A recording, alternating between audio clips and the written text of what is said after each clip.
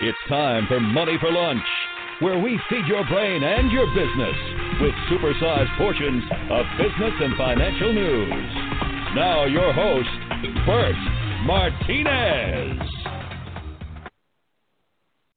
Welcome back, everybody. Listen, today is probably going to be one of the most important episodes ever. And the reason for that is because a lot of us who are in business, we sometimes miss the exit strategy, right? I mean, first of all, we're so excited to be in business. That's great. And then we think maybe our kids will come in and help us with our business. But the reality is a lot of us put off thinking about the exit strategy, and sometimes that costs us a lot of money. So today on the show, we have best-selling author of Built to Sell, Creating a Business That Can Thrive Without You. He's also the host of Built to Sell Radio, ranked by Forbes magazine as one of the world's 10 best podcasts for business owners, and the CEO of Value Builder System. John Warrillow is joining me today, and I'm excited to have John. And just real quick, I should have done this a little bit better, but some of the stuff that we're going to be talking about is literally the mechanics of selling a business, resources for established business owners, a completed business book trilogy that we're going to be talking about, and then a clear path during the economic hardship, which a lot of us have experienced in 20 and then maybe in 21. And then last but not least, while you're here, please smash the subscribe button or smash the like button and crush the subscribe button. One of those, just, subscribe, share, like, spank it, let's help as many people as we can. Anyway, today, John Warrillow here will absolutely have an impact on your business and your life. John, thank you for stopping by. Did you just say spank the subscribe button? I think that is awesome. And what a great way to start. I am going to go spank the subscribe button. Yeah, that's awesome. That's it. Spank the subscribe button. It's great to be with you, Bert. I'm looking forward to a chat. Yeah. So, all right. So tell us about the book. And you know what? I didn't get a copy. I got a PDF copy, which is hard to hold up. So if you happen, I see you have a copy there. Maybe you hold it up. I got one here. There you go. Yeah. The Art of Selling Your Business. Talk about what inspired you to write this. What got you into this niche? Yeah, I mean, look, I've been doing this Built to Sell radio thing for 5 years. I've interviewed a bunch of entrepreneurs, and I learned that there seems to be a few of them that punch way above their weight when it comes to selling. We've all heard industry multiples, like my business is going to trade for 3 times SDE or 1 times revenue, whatever. These guys seem to get multiples of the prevailing sort of valuation. And so I got really obsessed with what do they do that others don't? What are the secrets that they know that others don't? And I tried to distill those down into this book. It's called The Art of Selling Your Business. And it's really kind of like a field guide for entrepreneurs who want to, again, punch above their weight when it comes to selling. I love it. One of the things that's interesting, I had a client and I had helped him in his business and I owned a small percentage, I think like 5% of his business. And he had gotten an offer of I think it was like $15 million to sell his business. And I think after, he kind of did the evaluation, and after paying off some stuff and paying off some key employees and taxes and everything, I think he was going to net like $5 million. And which is a good chunk of money. And I think at this time in his life, he was 50. So, good chunk of money when you're still fairly young. And, I asked him, well, what are you going to do once you sell your business? And he said, I don't know. I mean, this is all I've known. I've had this business for 30 years. This is all I know. I said, if you don't have the next step in your life, there's no point in you selling your business, because and bottom line is he ended up not selling it. So I'm intrigued by this whole exit strategy or selling your business, because you're right. Some people get a crazy, absurd amount, and then some people almost get ripped off. Yeah, for sure. For sure. So look, for your buddy, I think you're absolutely right. You got to be going to something. We've done research to look at why do business owners regret selling.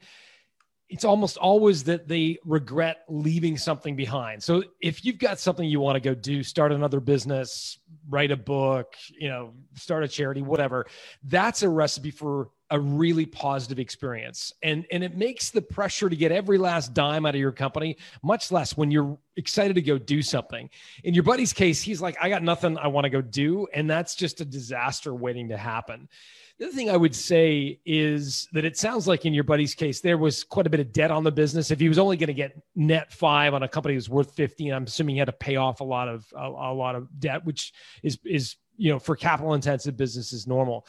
There's something that we talk a lot about, and maybe your buddy had some sort of calculation that's similar, called the freedom point. Have we ever talked about the freedom point before? No. Let's talk about the Okay, so it's kind of cool. So basically, the freedom point is the point at which the sale of your company, after tax and proceeds, that amount of money would fund the lifestyle you want for the rest of your life. Now, you may say, okay, how do you calculate your freedom point? It's simple. You figure out how much income you need every year and you multiply it by 33. That's essentially a large enough nest egg that your chances of running out of money for a very long period of time are virtually nil.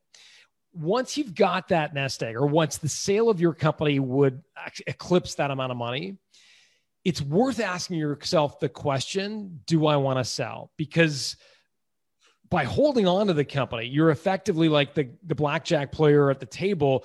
He or she's got all of his or her assets at risk.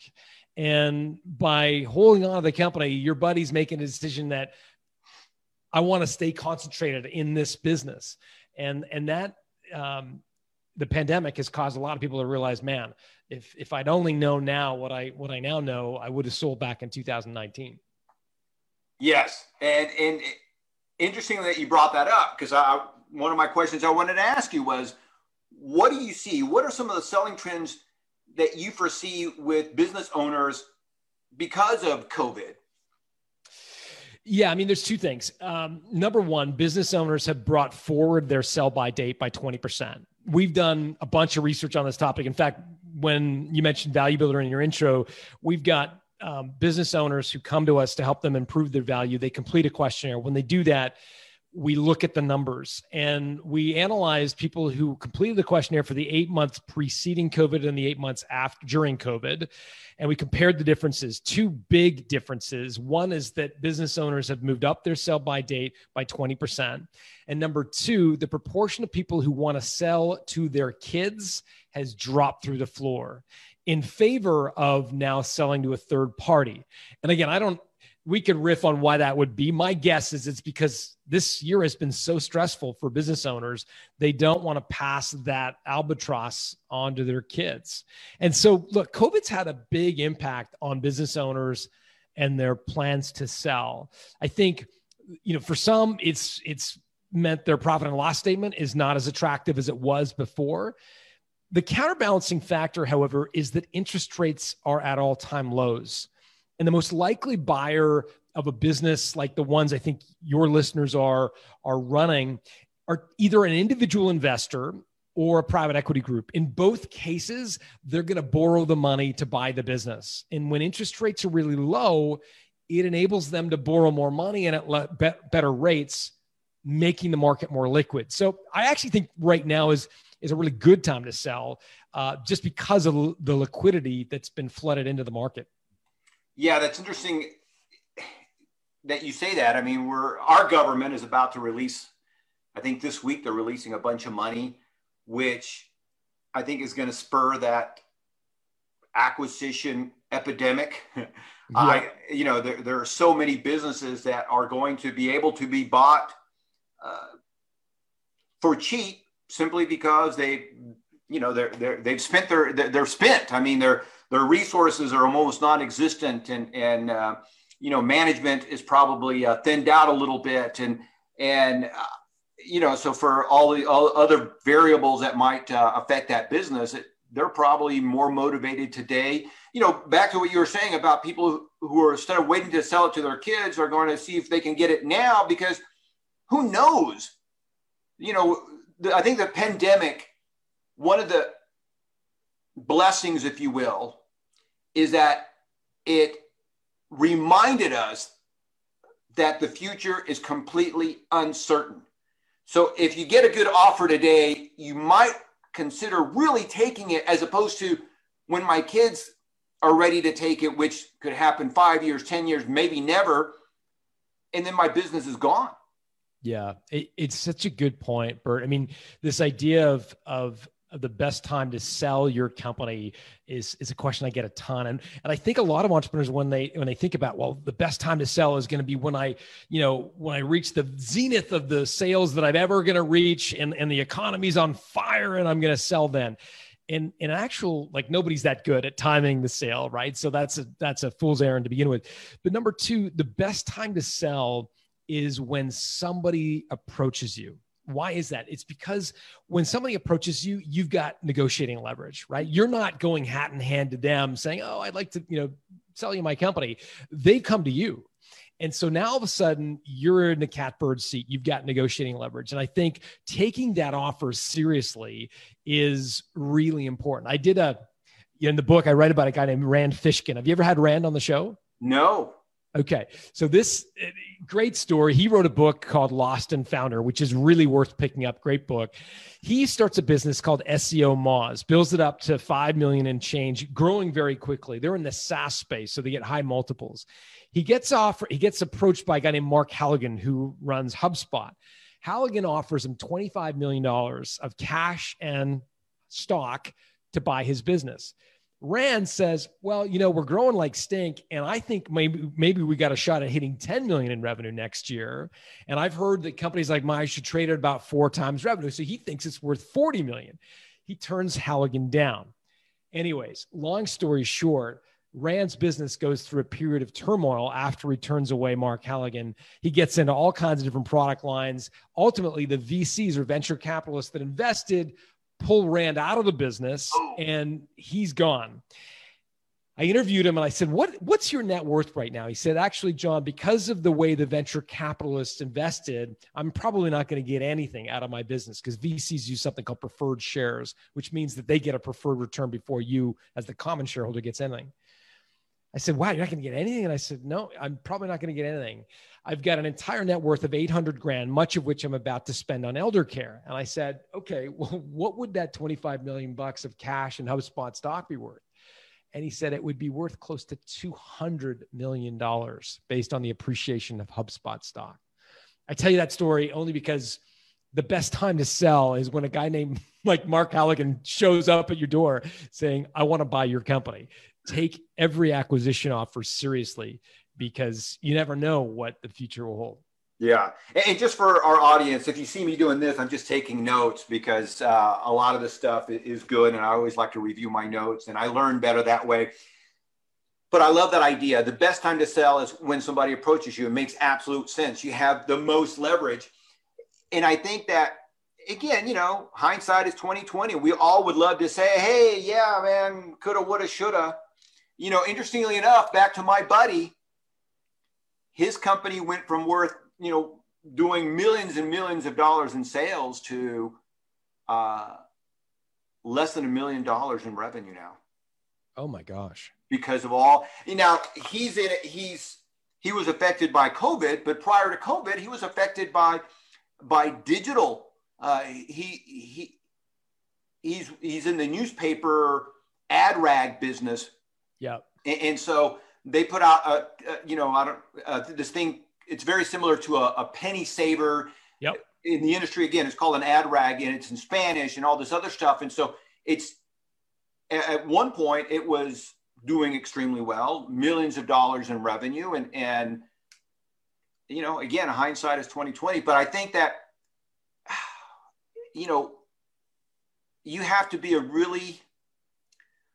have to be a humble person, I think, to sit there and get a $25 million offer and a combination of cash and stock, which to me is one of my favorite. because the cash is good today, and then the stock down the road, you're in some cases you get to double dip, right? HubSpot, that would be a double dip. Or, if Amazon came to you and said, hey, I'm going to give you a couple of $1 million cash and a couple of $1 million in stock. Thank you. Yes, immediately. But it's difficult because I think as an entrepreneur, this is something that you created. And, we get attached to our businesses. It's an emotional experience. But man, it's just tough to let that go. You see, I think of it akin to parenting. Yes. So as a parent, you can want your kid to go to Harvard or play for Alabama football, whatever. You can have these aspirations for your kid, but at the end of the day, I think healthy parents really just want their kids to be happy, functioning adults in the world, right? Like if we're all lucky enough to have kids that go on to be happy and functioning, that's probably like a good testament to our lives as parents. And I think a lot of entrepreneurs would be really well served to think of their job as parenting an adolescent. Your business, for it to be worth something to somebody else, has got to grow up into an entity that can live without you.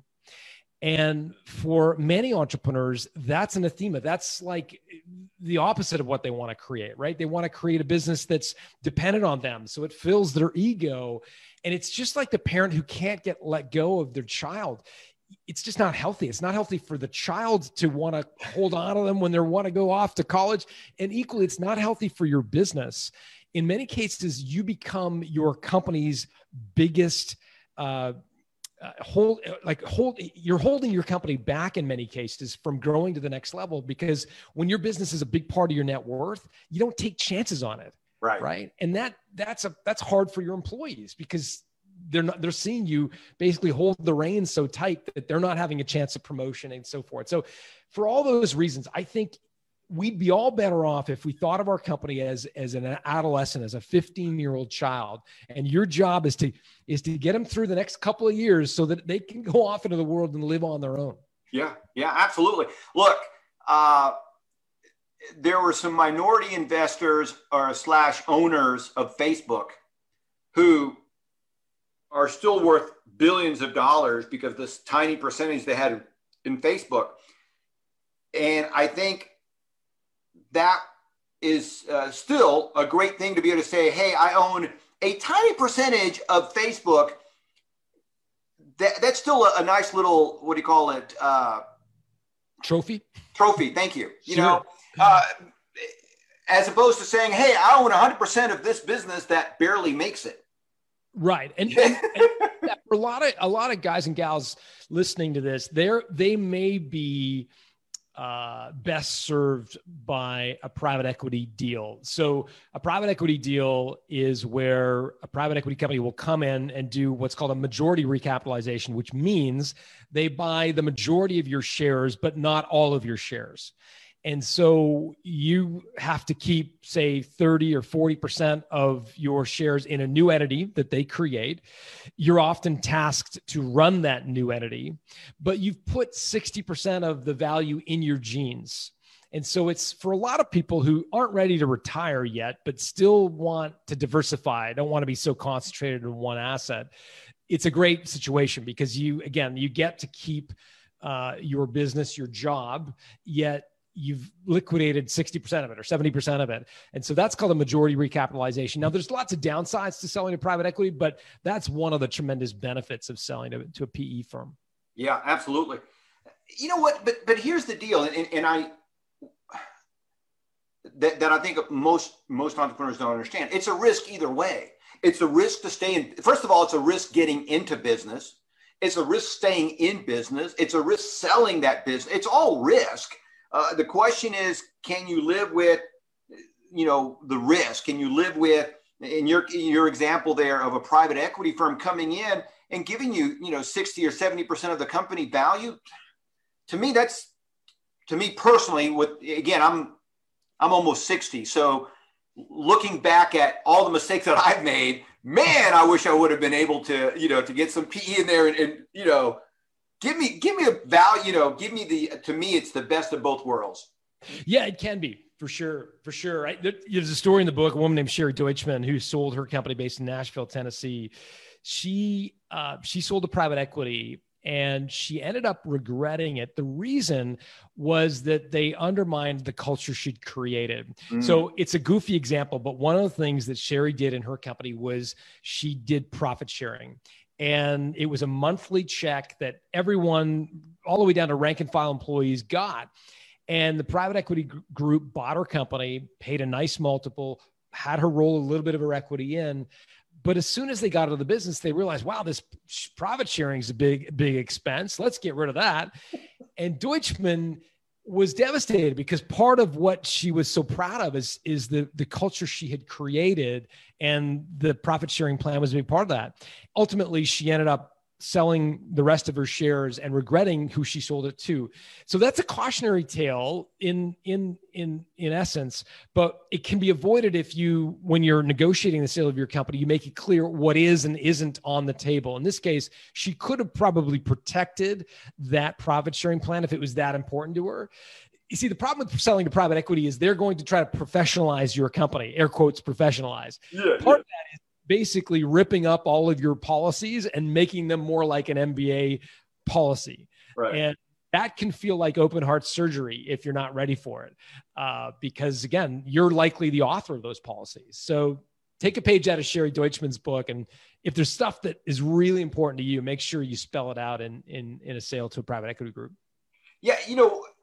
To add to that, I remember at one point when I had, I don't know, I think we had like 12, maybe 15 employees. Because it's a small, close-knit community, if you will, it was pretty common for me as the boss there to loan my employees money, and then have it deducted from their paycheck, which of course, you would never expect that from a quote real company, so it's some of those things that that kind of make your company different when you cannot compete with the benefits and the salary. Those are some of the ways that small businesses compete. They do these little weird loans, or they give you additional time off, or all this other stuff. And to Sherry's case there, that's a pretty sweet deal, man. To every month give your employees a check from profit sharing. That's ridiculously sweet. So hats off to her. And so let me ask you this. What do you see as some of the biggest mistakes that owners make when they sell their company? Oh man. I mean, that's essentially what the book's about. There's hundreds of them, but let's think about it. One of the big ones that is relatively easy to avoid is answering the question, what do you want for your company? It's a very common question. There's a story in the book where one of the entrepreneurs that I interviewed walked in to an acquirer's office expecting to have a sort of peer-to-peer conversation with the acquirer. He hadn't learned that there was an acquisition on the table. It was just him and the acquirer, he thought, having a conversation. He walks into the acquirer's office, and there is the acquirer flanked by his chief counsel and his chief financial officer. And the first thing out of his mouth is, what do you want for your company? And this founder was on his back heels and didn't realize that it was going to turn into an acquisition conversation immediately, and blurted out his number. And instead of engaging in a conversation around that number, the acquirer just turned to his head counsel and his CFO and said, okay, I think we can get a deal done, which is code for don't pay a penny less than the number he just mentioned. Don't pay a penny more than the number he just mentioned, because effectively when you put a price on your company, when you reveal your number to the acquirer, you're putting a ceiling on beyond which they will never pay a dime more.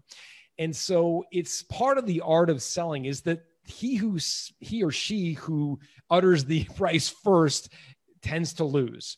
So when you get asked that question, I think you need to defer and say simply, look, I'm a reasonable guy. I'm a reasonable woman. I'll accept and really entertain seriously any serious acquisition offer. So looking forward to what you have in mind. Yeah. Yeah. I like that. I think it's a great way to start the conversation, see where their head's at. The other thing that I've learned is give them a spread, if you will, a range. Hey, companies like mine might sell for, 10 times multiple of whatever, right? So I'm looking between, 3 million and 6 million. And so, you have all sorts of room, or, whatever, 30 million and 60 million, you have all sorts of, room. But I love the idea of, I'm willing to entertain any kind of serious offer. What do you have in mind? And I think that one of the things that I've noticed, and it's really weird, is that you can have people who are pretty proficient at negotiating, let's say sales, closing deals all day long is what they do. But when they get into selling their business, they become like babes in the woods. They're like, I don't even know how to speak the language anymore. And it's just a weird thing because there's, I think, just so much emotion connected to it. And you've hit the nail on the head. I think, Bert, it's emotional, right? It's your life's work. It's your namesake in some cases, right?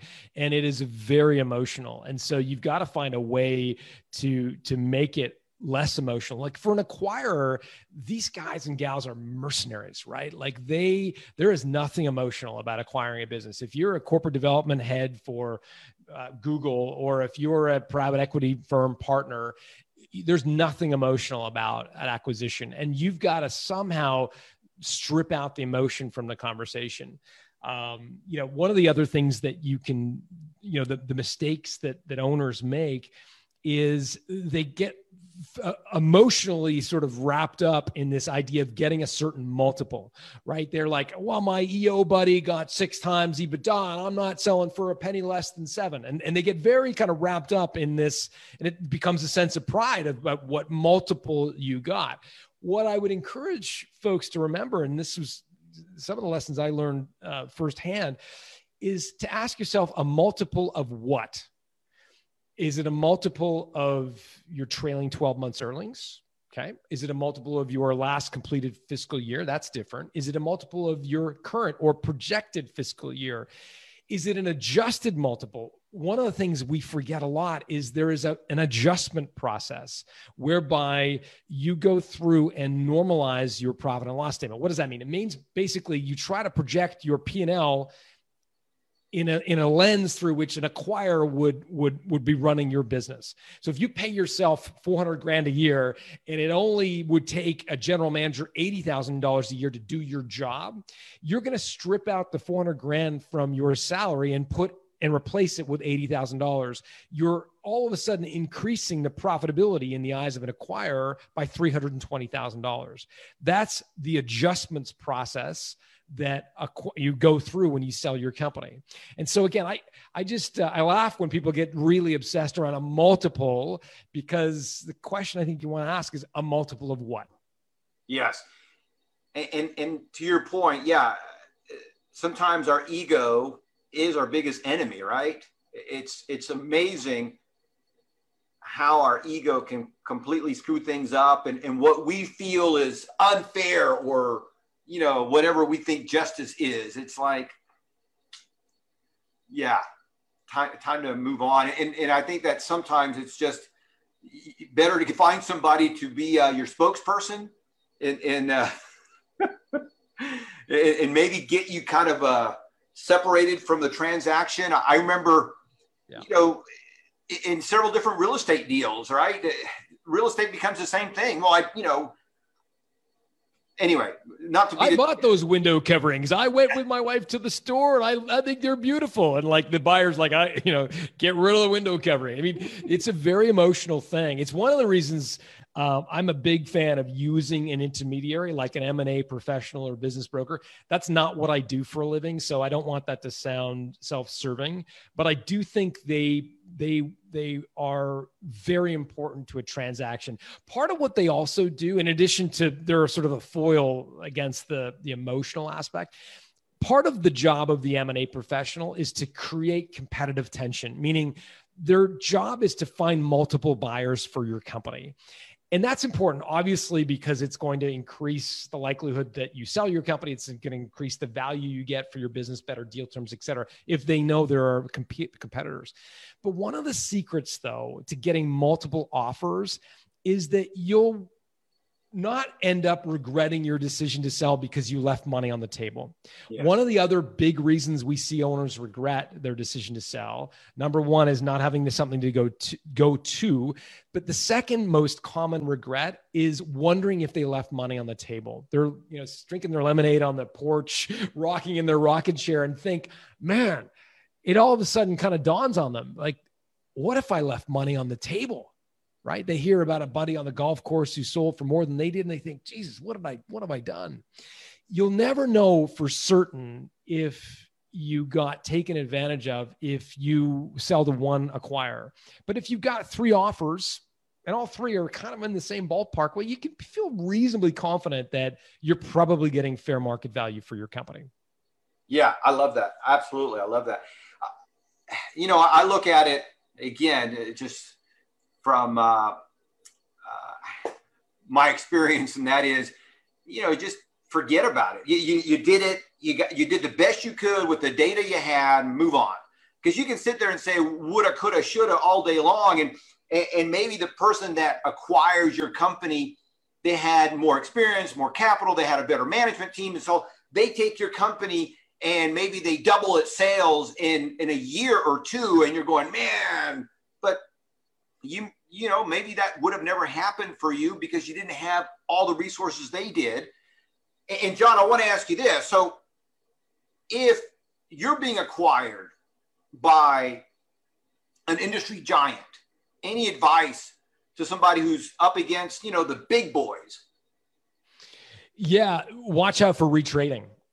So retrading is when a large acquirer makes an offer to buy your business. They usually do that in using a document called a letter of intent, or LOI. Right. And that includes a no shop clause, meaning that you have to agree to stop negotiating with anybody else. It's kind of like getting engaged. You kind of have to stop any sort of relations with anyone else. It's the same thing, but in a business context. Your letter of intent is an engagement. It's called a no shop clause that you sign as part of an LOI. Once you sign that, however, your balance of power, the negotiating leverage you have, swings heavily into the hands of the acquirer. Now, all of a sudden, they've got all the leverage because they know you're not negotiating with anyone. And they, in some cases, use that leverage in a nefarious way. They do something called retrading. So they commit to buying your business for whatever. Let's say they say, well, we're going to buy your business for $1 million. And you say, great, I'll accept. And then 60 days later, you're about to have the check clear the bank. And they call you up and say, actually, I know we said $1 million, but we think it's closer to 850. And you say, you pound your fist on the table and say, no, you promised me $1 million. And they say, well, we just think it's 850. And they essentially use the fact that you've bought the ski chalet or the new car, or you've told your spouse, and they use that as leverage against you. And so Barry Hinckley told me the secret to inoculating yourself against this thing called retrading. It's when you sign the letter of intent, you're going to stand up, you walk across the table, the negotiating room, and you shake the hand of the acquirer, and you look them in the eyes and you say, I will do this deal on one condition. Acquirer says, what's that? And you say, no retrading. And that really telegraphs to the acquirer that you're a sophisticated seller, that you're not going to get taken advantage of, that you understand that retrading is a game that they're susceptible to playing. Man, that's awesome. Right there, that's like $1 million nugget right there. How many of us have been on the other side of that retrading for whatever reason? I've seen it happen with not only selling a business. I've seen it happen when you're buying a piece of equipment or selling a piece of equipment. They at the last minute, as you said, you're salivating to get that payment, and you made all these all these forecasts, all these projections. And hey, we know we promised you $1 million, but yeah, 850 is the best we can do. And man, sometimes it's legit. Like sometimes you've got projections in your plan and you miss your numbers during diligence, right? You say you're going to hit X in sales and you hit X minus 20%. That's legitimate retraining. An acquirer will use that as a negotiating tactic. They'll say, look, you missed your numbers. We're going to drop our price. That's legitimate.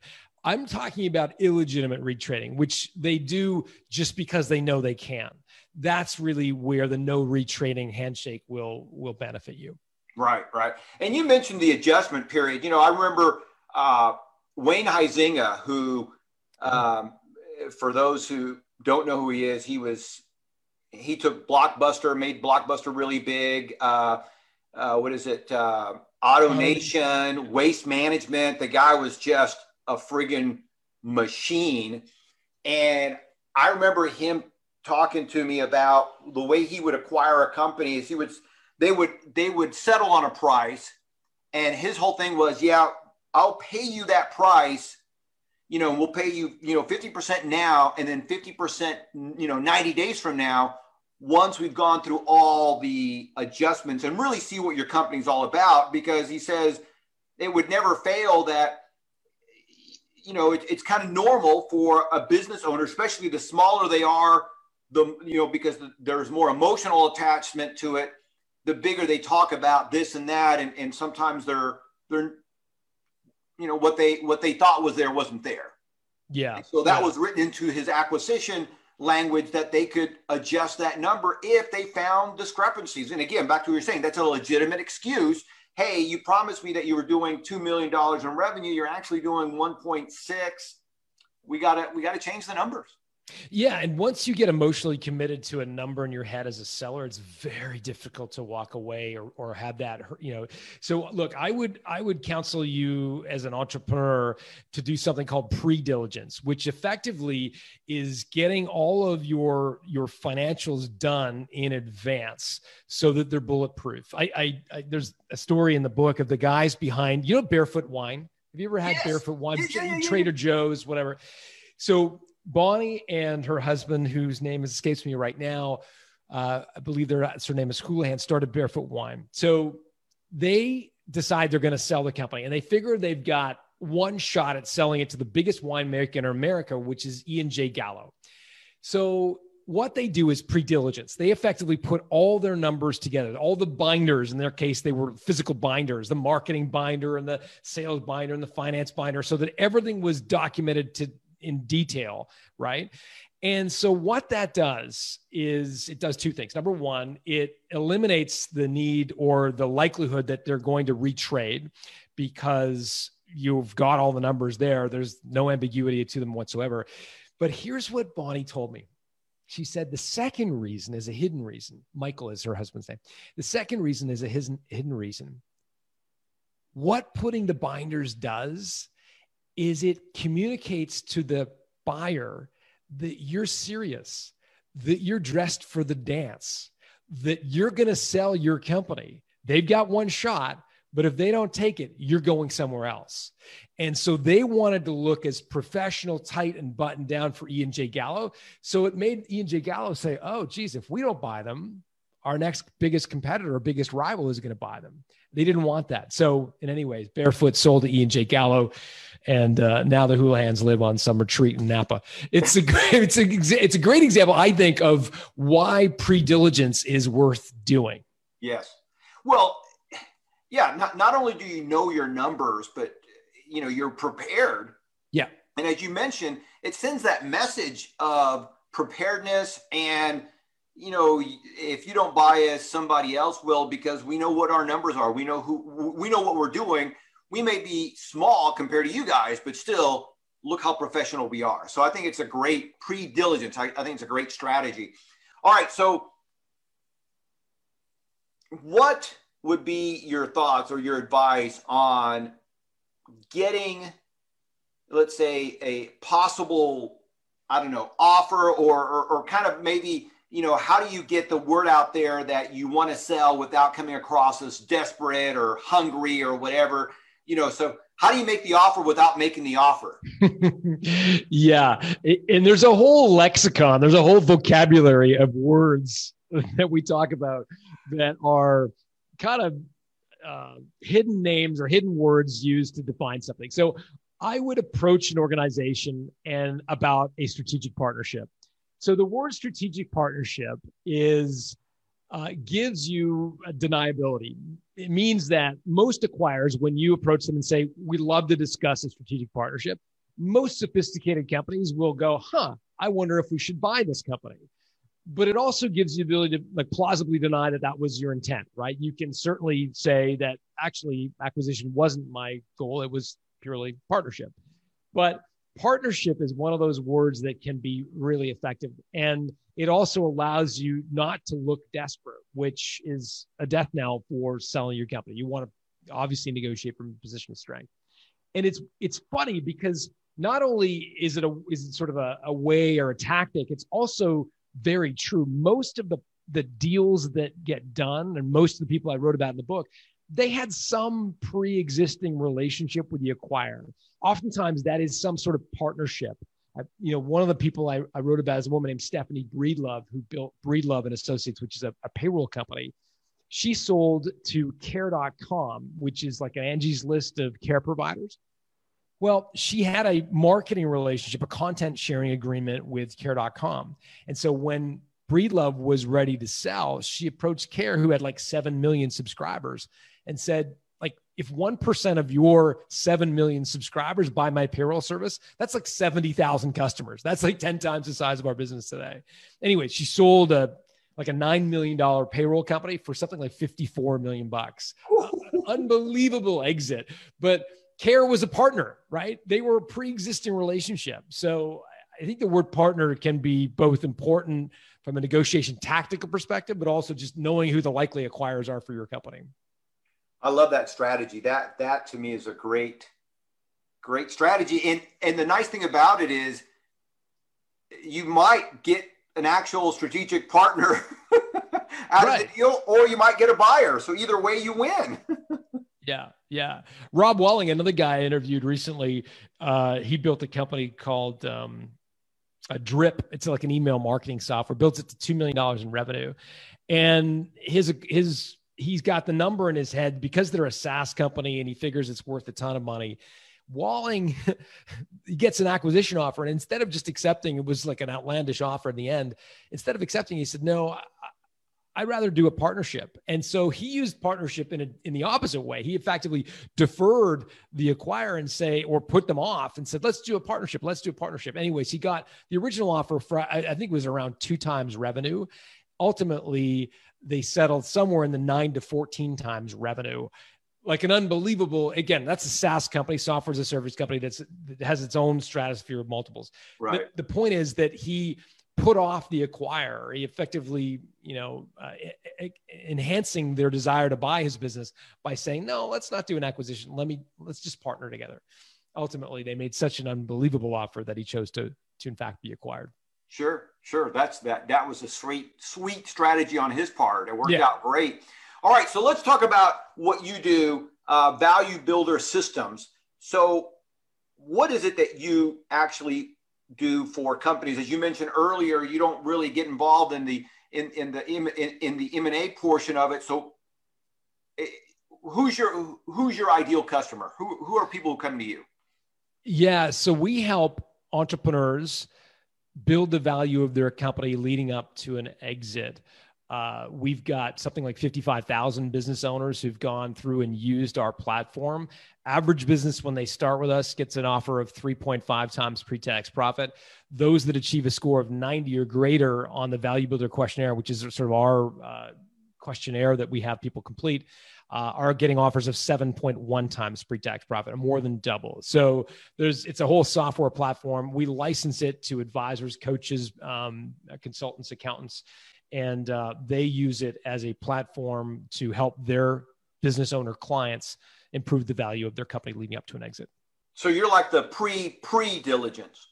That's right. Yeah. You can sort of think of us a little bit like, if you use selling a home as, when you're going to sell your home, you can do staging where you paint and bake cookies. But prior to the staging, you probably want to do some renovation, right? Like you want to curb strip out the kitchen or whatever. What Value Builder is all the renovation stuff that you want to do to make sure your business will attract the highest possible multiple when you get ready to sell. So John, why don't you tell me about the free gift or for those individuals who bought the book, where can they go to get those bonuses? Yeah, just head over to builttosell.com/selling.